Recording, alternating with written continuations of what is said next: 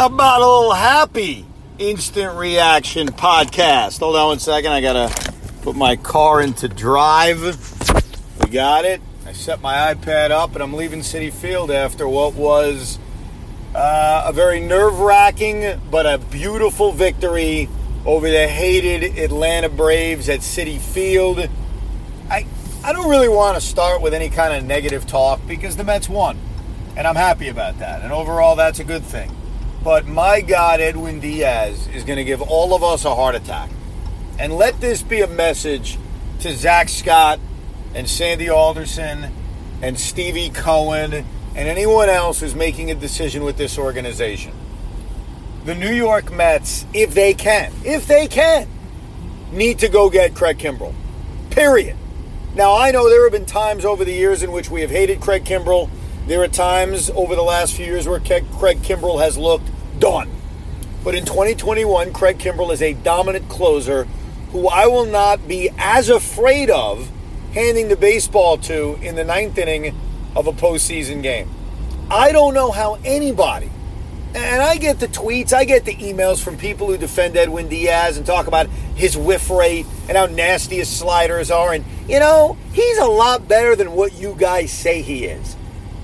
Yes, he saved tonight's game by the skin of his teeth. The Pablo Sandoval ball from where I was sitting in 318 I thought was going up the alley. Now, luckily it didn't. Kevin Pillar appeared to get a good jump on it, made the catch. Great, they won. But Michael Conforto bailed out Edwin Diaz. Bailed him out. I mean, this should have been yet another blown save by Diaz. And who the hell knows what happens if the runner scores? Maybe we lose it in the ninth inning. Maybe we lose this game in 15 innings. Oh, yeah, we have that stupid extra inning rule, so it wouldn't be 15. I don't know how this goes. He is lucky as hell that he saved tonight's game. He's lucky as hell that they made Brandon Drury's home run stand up, that they made Jayris Familia's great bullpen work stand up. And it's not about tonight. It really isn't. It's about prognosticating the future. And it's a question that I think a lot of us have asked ourselves over the years. Can you picture this man getting the final outs to win a World Series? Can you picture Braden Looper getting the final few outs to win a World Series? Can you picture John Franco? I can't believe I picked Braden Looper first. I guess I just wanted to go with crappy closers. Billy Wagner, Jayris Familia himself, Johnny Franco, Armando Benitez. Take your pick. Take your pick. And Edwin Diaz, as dominant as he can look at times, there is no way any of us can sit here confidently that through a 5-game series against Milwaukee, a 7-game series with LA or San Diego or whomever, that Edwin Diaz is going to be able to save enough of these big moments. Justin Turner with 2 on and 2 out in a playoff game, Edwin Diaz is facing him, whether it's at Citi Field or Dodger Stadium. Does anybody have any confidence? And so, look, you can make an argument, a good one that I've even made in the past. They need starting pitching the most. Fine. They need another bat the most. Despite how healthy they are, I know no Lindor, this team still doesn't hit. I get all of it. Could they use a bat? Sure. Could they use another starting pitcher or 2 or 3? Absolutely. But ultimately, of the guys on this roster who can perform, who could perform, the spot that worries me the most is the guy getting the last 3 outs.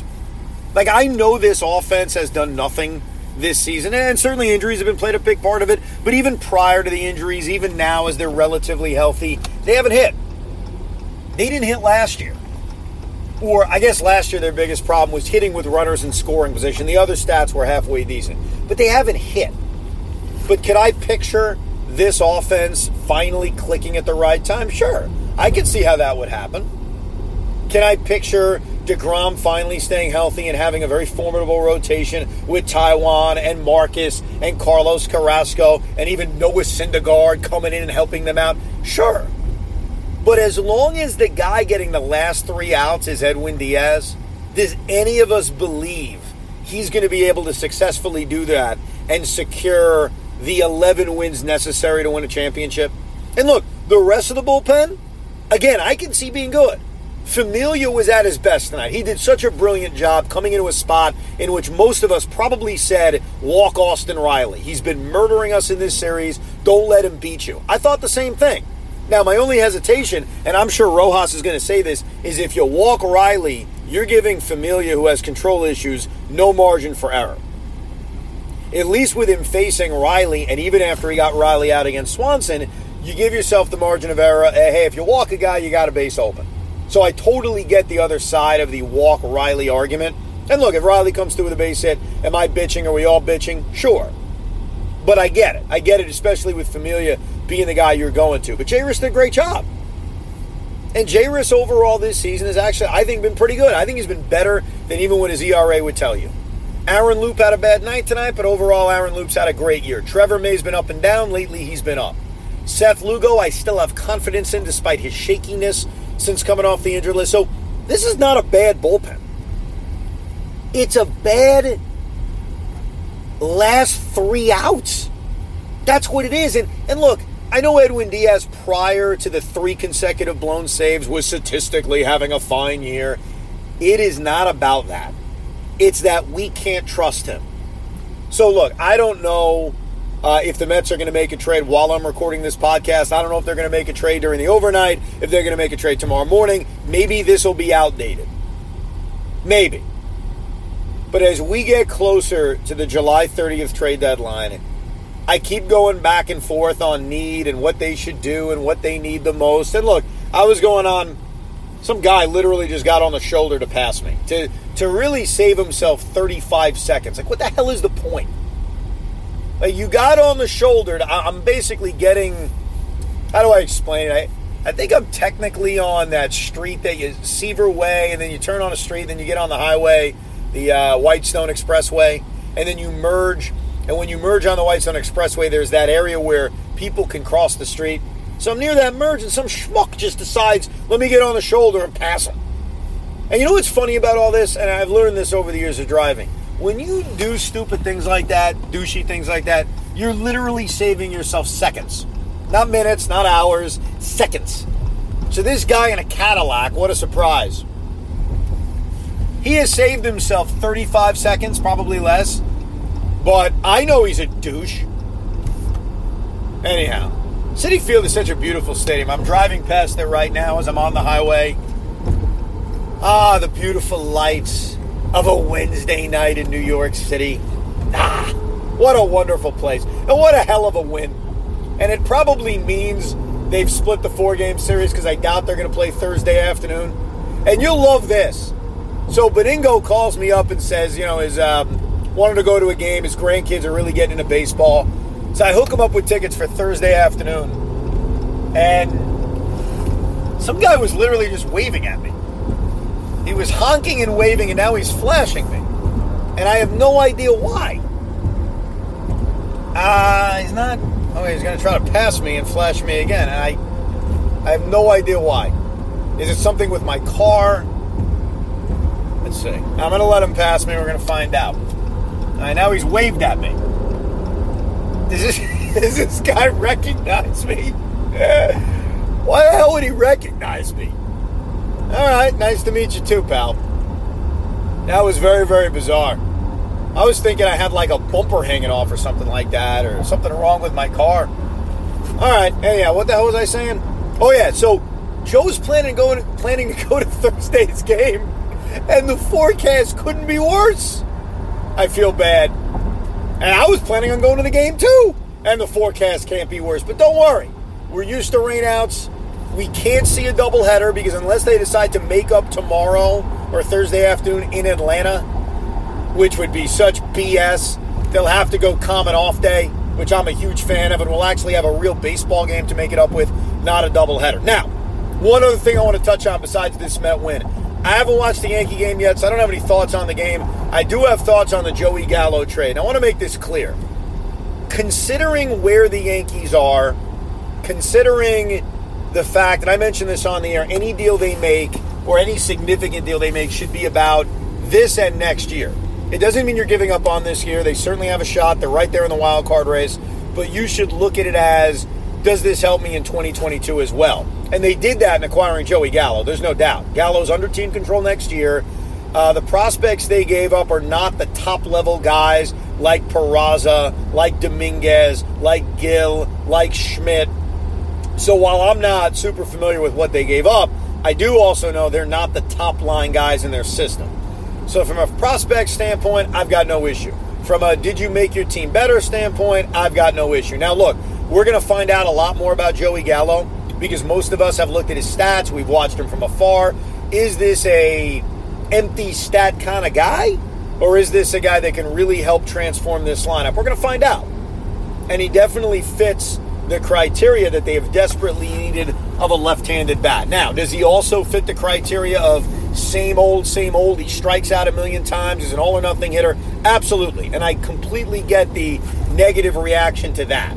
You've added more strikeouts to this lineup. No doubt.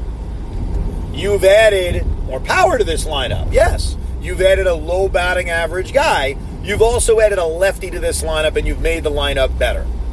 So, under the prism of where the Yankees are right now, what they gave up, I have no issue with this trade. It's really tough to have an issue with this trade, even if you don't like the strikeouts. I get it. But again, looking at what they gave up, looking at the fact that they are a better team today than they were yesterday, or today than they were 2 hours ago, and looking at the fact that he's under team control next year, and he gives you position versatility, fine trade. Here's the problem. Here's the negative. If you look at it in the prism of this past offseason, then this is a brain fart by Brian Cashman. And what I mean by that was they moved Justin Wilson and Luis Sessa. They moved the 4 prospects, whatever it turns out to be, to add Joey Gallo, when quite frankly, they should have signed Michael Brantley. Michael Brantley is a better player than Joey Gallo. Michael Brantley was a free agent. Michael Brantley was always a better fit for this team, but we didn't need him. Yet you went out and added a guy that on this team will play the same position.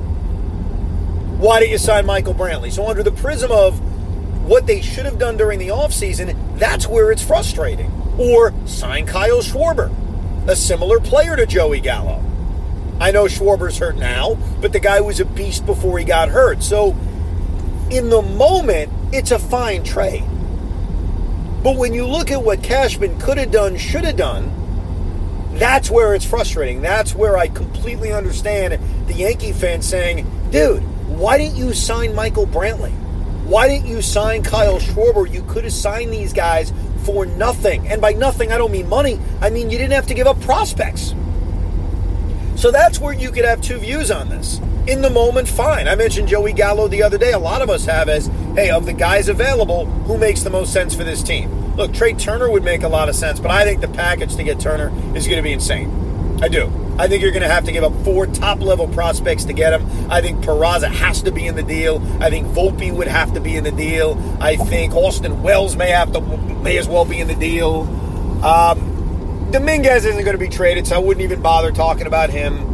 The Nationals are not doing a Glaber Trey Turner swap. They were talking, dude, if they trade Trey Turner, they're doing it to get 4 or 3 high-level prospects, not just one guy back, even though Glaber's got team control that extends further than Trey Turner. That's the kind of package you're going to have to move, and that's a lot. That's expensive, as good as Trey Turner is. You gave up significantly less to get Gallo. So, I don't have an issue with the trade. The Yankees are a better team today, but it does bring you back to this offseason, which, looking at it now, this was a really crappy offseason for Brian Cashman. It really was. I mean, he flips Adam Ottavino and replaces him with Darren O'Day and Justin Wilson. That's worked out. He doesn't sign Michael Brantley. He doesn't sign Kyle Schwarber. Corey Kluber, despite the no-hitter, that's looked like a waste. The Tyone deal looks good, I admit that. But when you look at some of those individual decisions, including the decision to not add a left-handed bat, like Schwarber, like Brantley, where you wouldn't have been forced to have to make this trade for Joey Gallo, that's where I think Brian Cashman made the mistake. Anyhow, nice win for the Mets. I'm glad I can drive home happy. I'm glad we all didn't have to experience another Edwin Diaz, meltdown and brutal loss. But let tonight, let Sunday 2 weeks ago against the Pirates, let it all be a reminder. if we are going to be drunk at the Canyon of Heroes come November, this is a huge 36 hours for this front office. Show the guts. Go get Craig Kimbrell. Now that Max Scherzer is a little bitch who doesn't want to play in New York, the number one target in my eyes is get Craig Kimbrell. And look, if you can get Chris Bryant in the deal too, I think Chris Bryant's overrated. I think the Mets hate J.D. Davis. With that said, hell, let's go for it. Go get me Chris Bryant. Go get us Craig Kimbrell. And let's go shove it up everywhere. And you know what? I hope Max Scherzer goes to San Diego. Let's beat his ass in the postseason. Oh, you don't want New York? You don't want the East Coast big tough guy? You signed with Washington 6 years ago. Now you don't want the East Coast? You don't want New York City? Listen, you know what? We didn't want to look at your face anyway with the blue eye and the brown eye. We didn't want to watch that crap. So go to San Diego, go to Seattle, go to LA, go to whatever, go to San Francisco, go to whatever West Coast city decides to trade for your carcass and we'll beat your ass. All right. Drive Home Edition, Evan Roberts Podcast. Goodbye.